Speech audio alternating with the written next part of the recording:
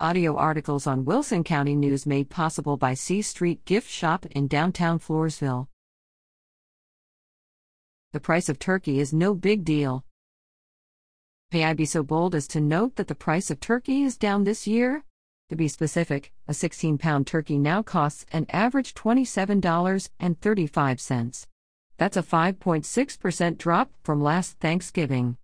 Making a big deal out of this would not be necessary had all things turkey not become an obsession 2 years ago. Remember the drama over a rise in the cost of Thanksgiving dinners so manageable that virtually no menus changed? Recall how the news channels couldn't talk enough about a turkey shortage that, actually, didn't exist? But it is necessary now that food inflation has been much tamed. We mention this as a protest against the unwritten law that no good economic news may get good coverage, as long as Joe Biden is president. This is so hard to admit that some Biden critics have resorted to recycling out-of-date bad news. 2 months ago, New York Times columnist Bret Stephens lamented that the average price of a dozen eggs had risen 38% between January 2022 and May of this year. Had he updated these numbers to the time of publication, he would have had to observe that a dozen eggs currently cost half what they did in January and were roughly the same price as in 2018. Such misreporting helped answer his headline's implied question, why so many Americans are so down on Biden. About a year ago, Bloomberg Economics proclaimed that it was 100% certain that the United States was headed for a recession in the next 12 months. In other words, there wasn't even a tiny chance that we wouldn't be in a recession by now. The commentary portrayed this forecast as a blow to Biden. Guess what? That blow never blew.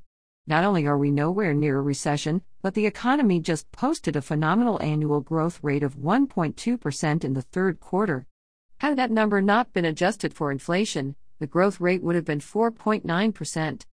Speaking of inflation, the U.S. gauge for inflation is now below 3%. Prices have cooled faster in the U.S. than in any of the other G7 countries. As for workers, unemployment is near its lowest rate since the 1970s. And starting this year, wages are again growing faster than inflation.